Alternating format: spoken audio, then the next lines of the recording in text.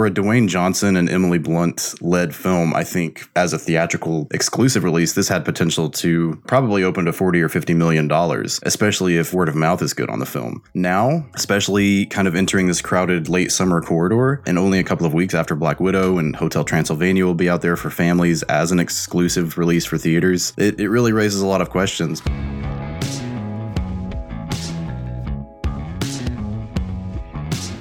This is the Box Office Podcast. I'm Daniel Loria, the editorial director of Box Office Pro, the only publication in North America exclusively dedicated to covering theatrical exhibition.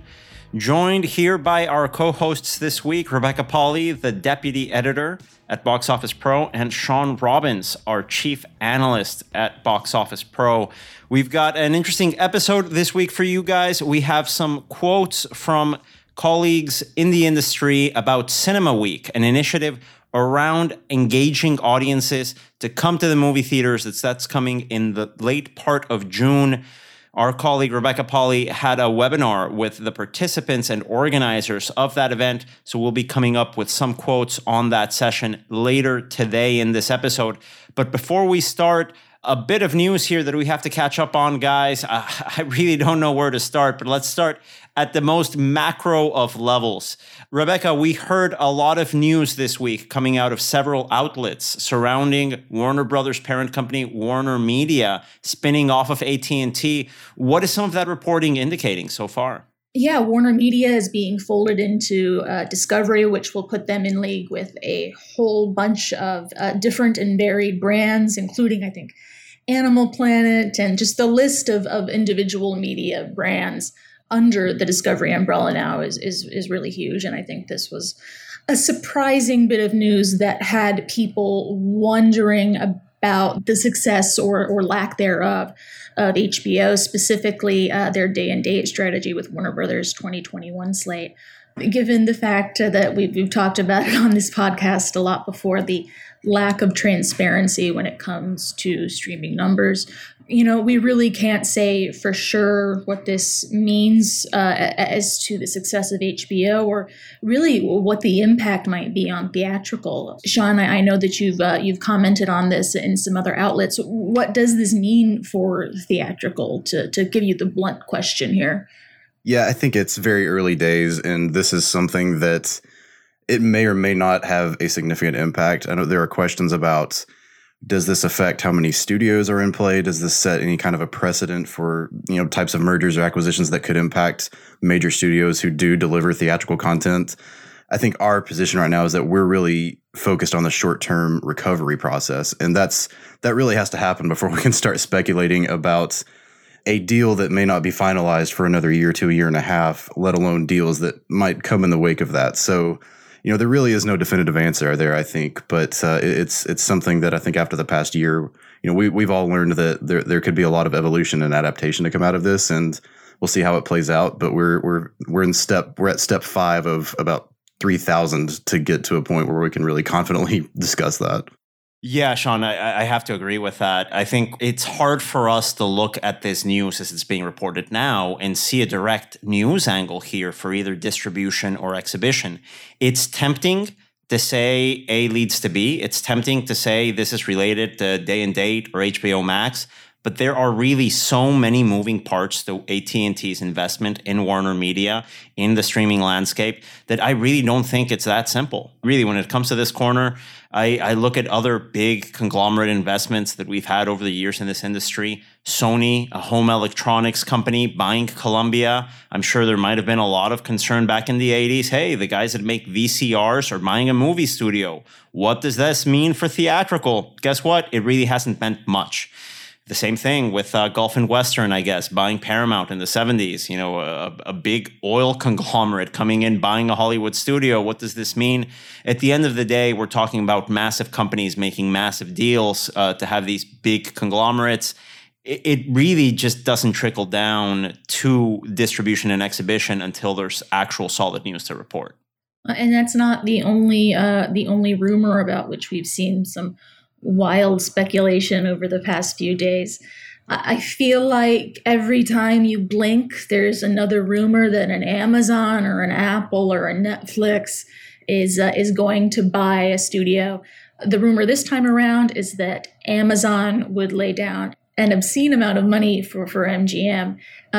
Daniel, we've spoken about this offline, and I know that your reaction to this, I won't even call it news, let's say skeptical at best. Hey, these tech companies, as you know, Rebecca, it seems like they're always the ones coming in to buy a legacy company in Hollywood. When it comes to these big companies, they have deep pockets, they have active investments in media, and you always have to take it a little bit seriously when you see them coming about when in talks of an acquisition.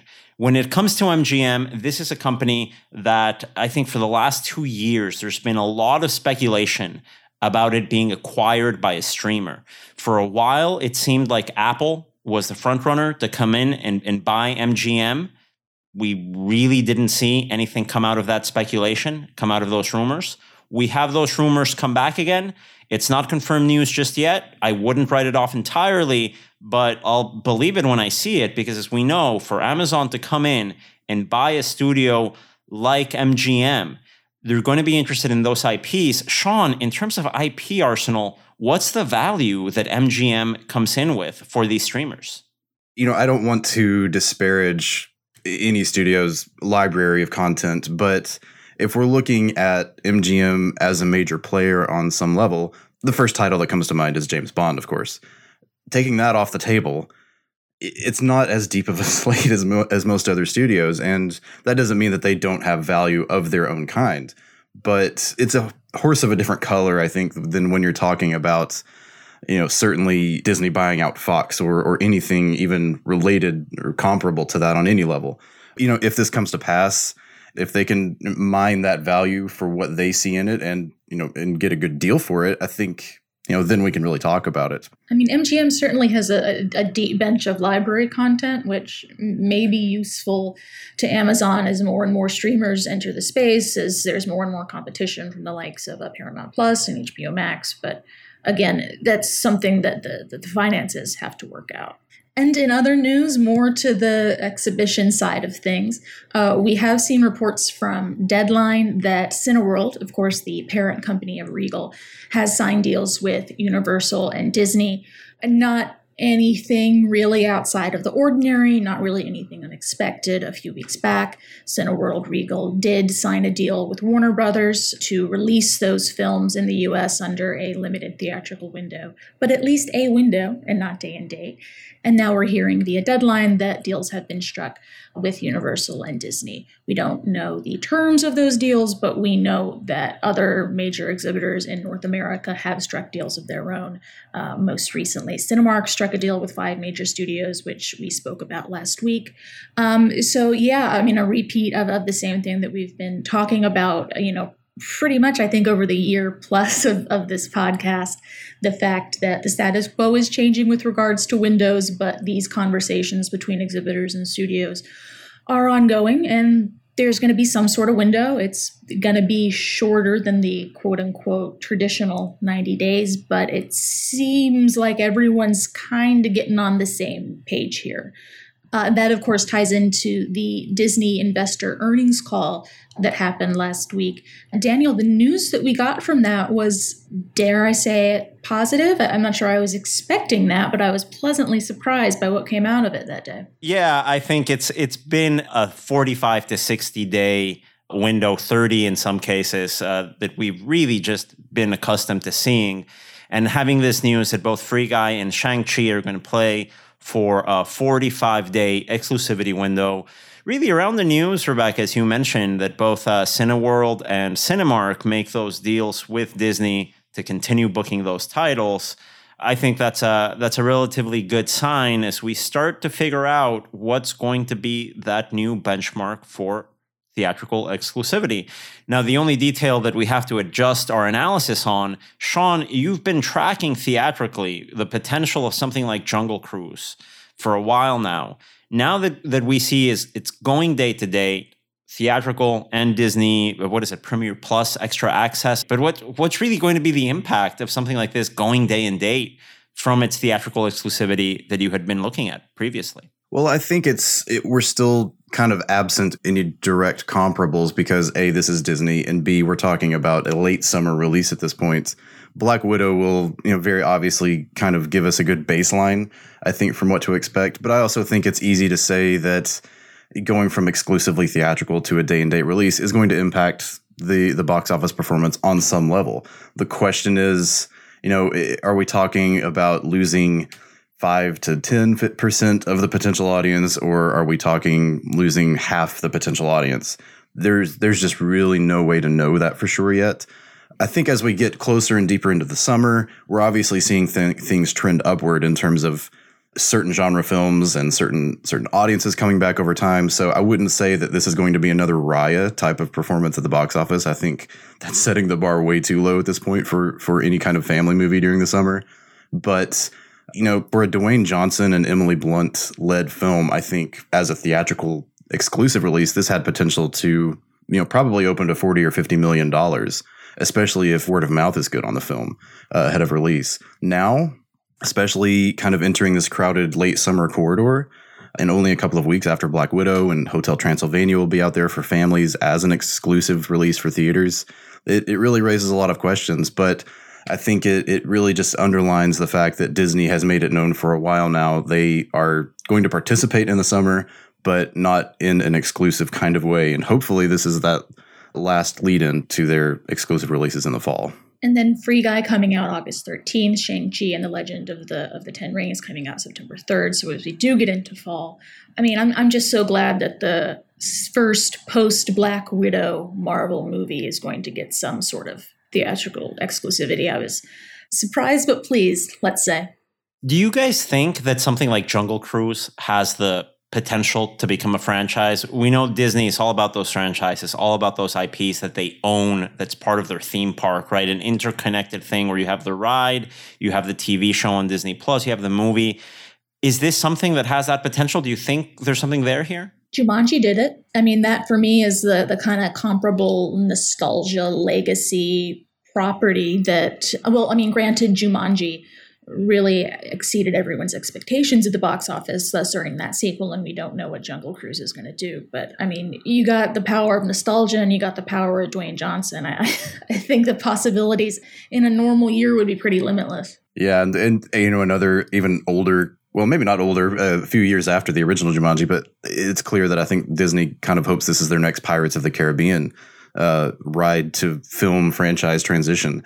And, just like Rebecca said, when you have the star power of Johnson and Blunt, I think the two of them together, like the studio is pitching this as kind of a classic throwback Indiana Jones type fun adventure. And if it plays well, maybe it can still start a franchise. Maybe we're talking about Jungle Cruise 2 or 3 years from now going to theaters. Who knows? But yeah, I think there's certainly potential there. It's a risk. I don't think that there's been this much, and maybe this is overstating it, but I think there is. It's not a known quantity, say like Mulan, which is a live action remake, and we have some comparison points, right? Here, I think, as you guys mentioned, Pirates of the Caribbean is probably what Disney is aiming for. But this is the type of movie that could very well end up to a John Carter or a Lone Ranger, right? If things don't work out the right way. I feel like Disney hasn't made a movie like this that has this much quote unquote writing on it since those two movies really fizzled at the box office. To your question on franchises, Daniel, Disney CEO Bob Chapek was actually asked about that at the earnings call, about his thoughts on theatrical versus streaming and their respective potential to really generate and build a franchise. And his response was, kind of towing the line as one does in an investor call and saying like, yeah, I get where you're coming. Theatrical is great for building franchises, but look what we did with The Mandalorian. That was exclusively a Disney Plus property. Obviously, it's a TV show and not a movie, but that blew up and it's leading to so many other things and made so much money on, Baby Yoda merchandise. That said, I think absent from his answer is the fact that The Mandalorian was not the start of the Star Wars franchise. It had kind of been cooking along there for a few decades. But he did seem to believe or express that exclusively appearing on Disney Plus is not necessarily a bar to having franchise potential. We'll see where that goes. And talking about franchises, we had the opening weekend of a franchise spinoff, a franchise continuation with Spiral coming out from Lionsgate, trying to revive that Saw horror movie IP that's been dormant for a while. Sean, what are your initial impressions of that film's performance in its opening weekend? I think the takeaway for me is, first of all, it seemed to overtrack a little bit, even though everything is relative in terms of what that means right now. But yeah, to open to 8.75 million, basically in line with what Wrath of Man did the week before. Kind of looking at this, if it were an original type of film, it probably would have made that much. And if it were a Saw film releasing at the height of that franchise's popularity, maybe it performs better. I think the tough sell here really hit on several factors. Number one, the Saw name was not up front. It's buried deep down from the Book of Saw in a subtitling.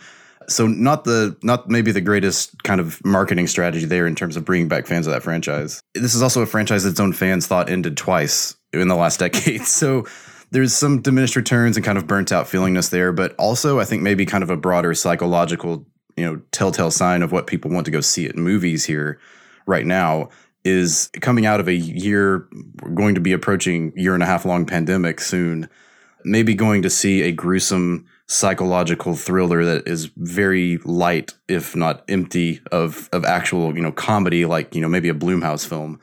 It probably isn't going to be high on the list of first choices to go see. And this weekend kind of showed that. So what does that mean for A Quiet Place Part 2 then? Granted, that's a fair question. It's not in the same horror genre of gross out body horror. I don't think it's the same. Yeah. Honestly, I look at something like A Quiet Place Part 2, which doesn't come in with the baggage of, 7 films that really, the word I associate with Saw are 2 words, torture porn, which probably aren't the 2 words you want associated with your IP in a return to cinema capacity.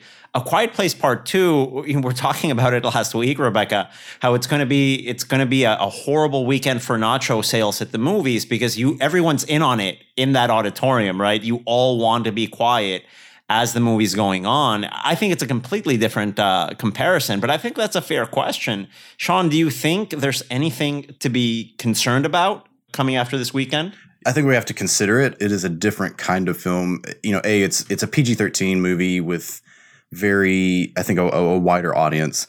It's I guess you can call it a franchise now, to a movie that was just really, really well liked a few years ago. And it's not coming 10 years after the fact. I think a 3-year window after a hit movie is actually perfect, especially for a movie like Quiet Place. But, on the flip side, it's a movie about a real world disaster. Are people really going to be as hungry to see that as they would have been a little over a year ago? Because we do have to remember that movie was almost about to come out. It was tracking really well. It probably most likely would have opened close to the first film's 50 plus million. That's going to be if it hits that, then we're going to have some very fun headlines to write in a couple of weeks. But at this point, I would say, especially with what we've seen performance-wise from other movies in the market, generally earning maybe 2/3 to 70% of what we would normally expect them to open to pre-pandemic. Maybe a 40 to 50 million 4-day weekend is possible if everything really hits on all cylinders. Pre-sales are good. I wouldn't say that they're anywhere near as strong as Godzilla versus Kong, but this is also a different genre. And, Godzilla had a lot of very fervent fans that wanted tickets immediately. Horror movies, even horror sequels, don't usually pop until like that last week of release. So a lot of stuff to watch, I think, over the next 10 days.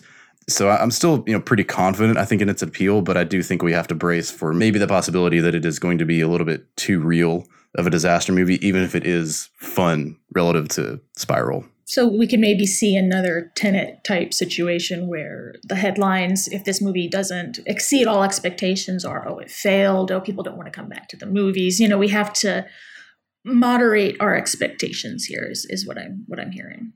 I absolutely would. Yeah, and I think that's kind of the tough spot we have to be in, because as confident as I think I am, and a lot of us want to be in certain movies that we've kind of hyped up as being the key ones to watch, it's the responsible thing to do for all of us covering this industry right now, because you never know what can happen. And I think outside of anything that's truly 4-quadrant and popcorn, adrenaline fun, kind of like Black Widow and F9 later this summer, outside of those, there are just so many different scenarios that can play out for certain films right now. I mean, we have seen some marketing come along over the past few days. The MTV Movie and TV Awards have come out. Studios spent some money to get some new clips, some new trailers out there for upcoming releases. I'm not the box office analyst here, but I think In the Heights is exactly that sort of fun summer. I think it's going to make a ton of money. That's my official number analysis, is a ton. Yeah, I think that's really one, and it was promoted pretty heavily during the MTV Movie Awards over the weekend, as was Quiet Place. Of course, Viacom owns MTV and Paramount, so it's understandable they would push that a lot. But for the Warner Brothers is not owned by Viacom, so to see that film getting the promotion that it is a really encouraging sign. And talking about audiences coming back to movie theaters, Rebecca, a couple of weeks ago, you were able to host a live webinar with the organizers of Cinema Week, which is a special promotion nationwide here in the United States to start engaging moviegoers to come back to the cinemas, to start enjoying going to the movies again. We've got some highlights from that session. Could you give us a quick rundown of what Cinema Week is? Cinema Week is going to be a 6-day event this summer, running from June 22nd through the 27th. It is kind of designed to be the phrase one of the organizer, Brandon Jones, used as tip of the spear, kind of coming ahead of all the big glut of Hollywood releases that we're going to get. And what the event is it's really encouraging studios, exhibitors, talent to really remind people why they love going to the movies with special events, special promotions. The organizers of this event really realize that there's no one-size-fits-all solution in terms of getting people back to the cinemas. So it's really, this communal effort that exists to really pump up cinemas as we approach this all-important first, it's not a post-COVID summer, that feels odd to say, but the summer comeback period. But, someone who can explain it better than I can is Brandon Jones of Film Frog Marketing, one of the key organizers behind Cinema Week. So I'll let Brandon take it away here. We're exhibitors. We've been in the exhibitor marketing space for a long time, and we really wanted to focus in on how do we do something that the entire industry could rally around. And we were really inspired by a few things. The Independent Cinema Alliance put together an event in January 2020, right before the pandemic, called Love Local Cinema that Rich was spearheading. And we saw things like the Great American Takeout and Restaurant Week and American Express Shop Small. So as we were investigating those movements and those initiatives, we really thought, what does that look like in the movie theater space? And really intuitively, we said, well, let's do something like a Cinema Week. And we went through an entire naming convention, and we really just fell back to Cinema Week says what it is. It's a moment to rally around, both from an exhibition standpoint, and how do you make that your own, and how do you activate that in your theaters? And then also, how do we get support from studios, and how do we get support from vendors and people who rely on movie-going as their livelihood? So Cinema Week was really born in September, and we've been working one-to-one almost with the associations, the Independent Cinema Alliance, with NATO, with as many exhibitors as we can talk to one-to-one, as well as the studios to get their involvement, because they're the best content creators in the world. So we need to make some movie magic happen. And that was really how it all came together. And that was Brandon Jones from Film Frog Marketing. Actually, Brandon Jones, is there like a little special effect? We can do like a sound effect of some sort. Yay, because he's actually our first repeat guest here on the podcast. We've been doing it for over a year. I'm surprised this is the first time we bring someone back. The same applies to Rich Stottridge, who you will hear from later. But moving on with this session, we had some insights from Melissa Boudreau, also from Film Frog Marketing, around what exhibitors can do to help engage these audiences as they're preparing for Cinema Week. And a quick plug, actually, if you're interested in attending the next live webinar that we're organizing, so you can hear all of these quotes live, we'll be having another edition of these sessions on May 25th at 9 a.m. Pacific, 12 p.m. noon. You can register for that on our website, boxofficepro.com. Click on the live sessions link on the top left-hand side of the webpage, and you'll be able to register for that session. And Melissa Boudreau, who you're about to hear from, she'll be there as well.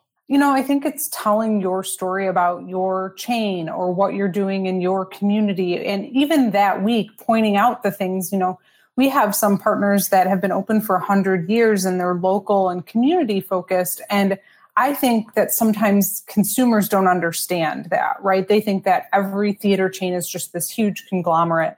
And there's nothing wrong with that either, but telling your story, why is your location special? What amenities do you offer? Do you have heated recliners? Do you offer beer and wine?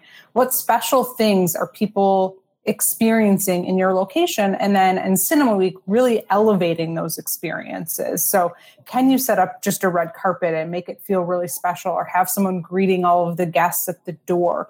What are these little things that can really elevate the experience, make it feel special?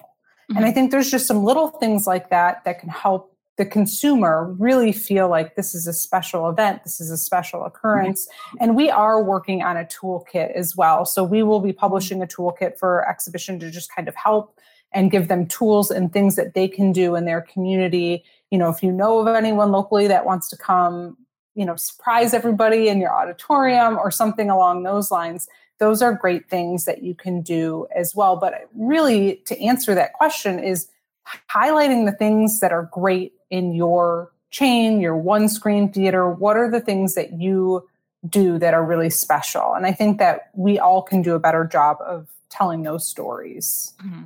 And to extend that plug a little bit, I think what we're going to be discussing in this webinar, and really something that's incredibly relevant to Cinema Week and something that we've discussed on this podcast before, is the need for exhibitors to really almost rethink from the ground up their marketing strategy and how they approach marketing, and to really, for the theaters to take the initiative and promote themselves rather than relying on the studios to be there and provide content and provide trailers and provide clips. And I mean, that really is, I think, a main impetus behind Cinema Week, is to encourage these cinemas to get creative in how they market themselves. And hearing from Rich Daughtridge here, another repeat guest of the Box Office Podcast, he's an exhibitor through Maryland's Warehouse Cinemas, and then he is also in charge of marketing at the Independent Cinema Alliance. And he really spoke to the need of exhibitors, independents and really all the way across the board, to get creative in how they think about engaging with their community and promoting their brand.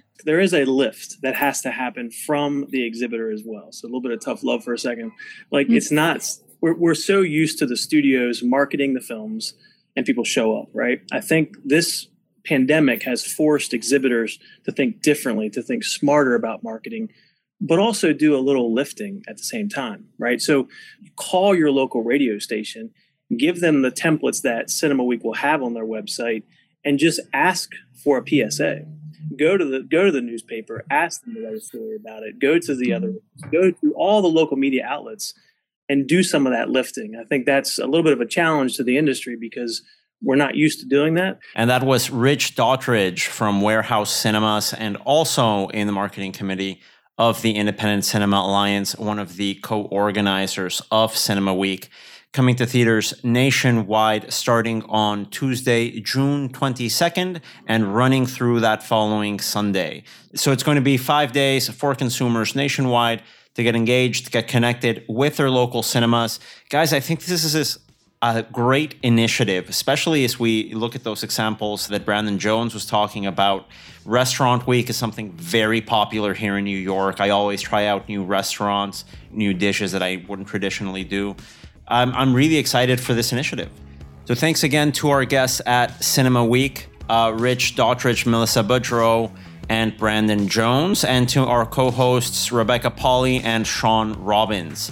The Box Office Podcast is recorded by Box Office Pro in association with the Box Office Company and produced by Record Edit Podcast. Tune in next week on Thursday for a new episode of the Box Office Podcast. Thanks again.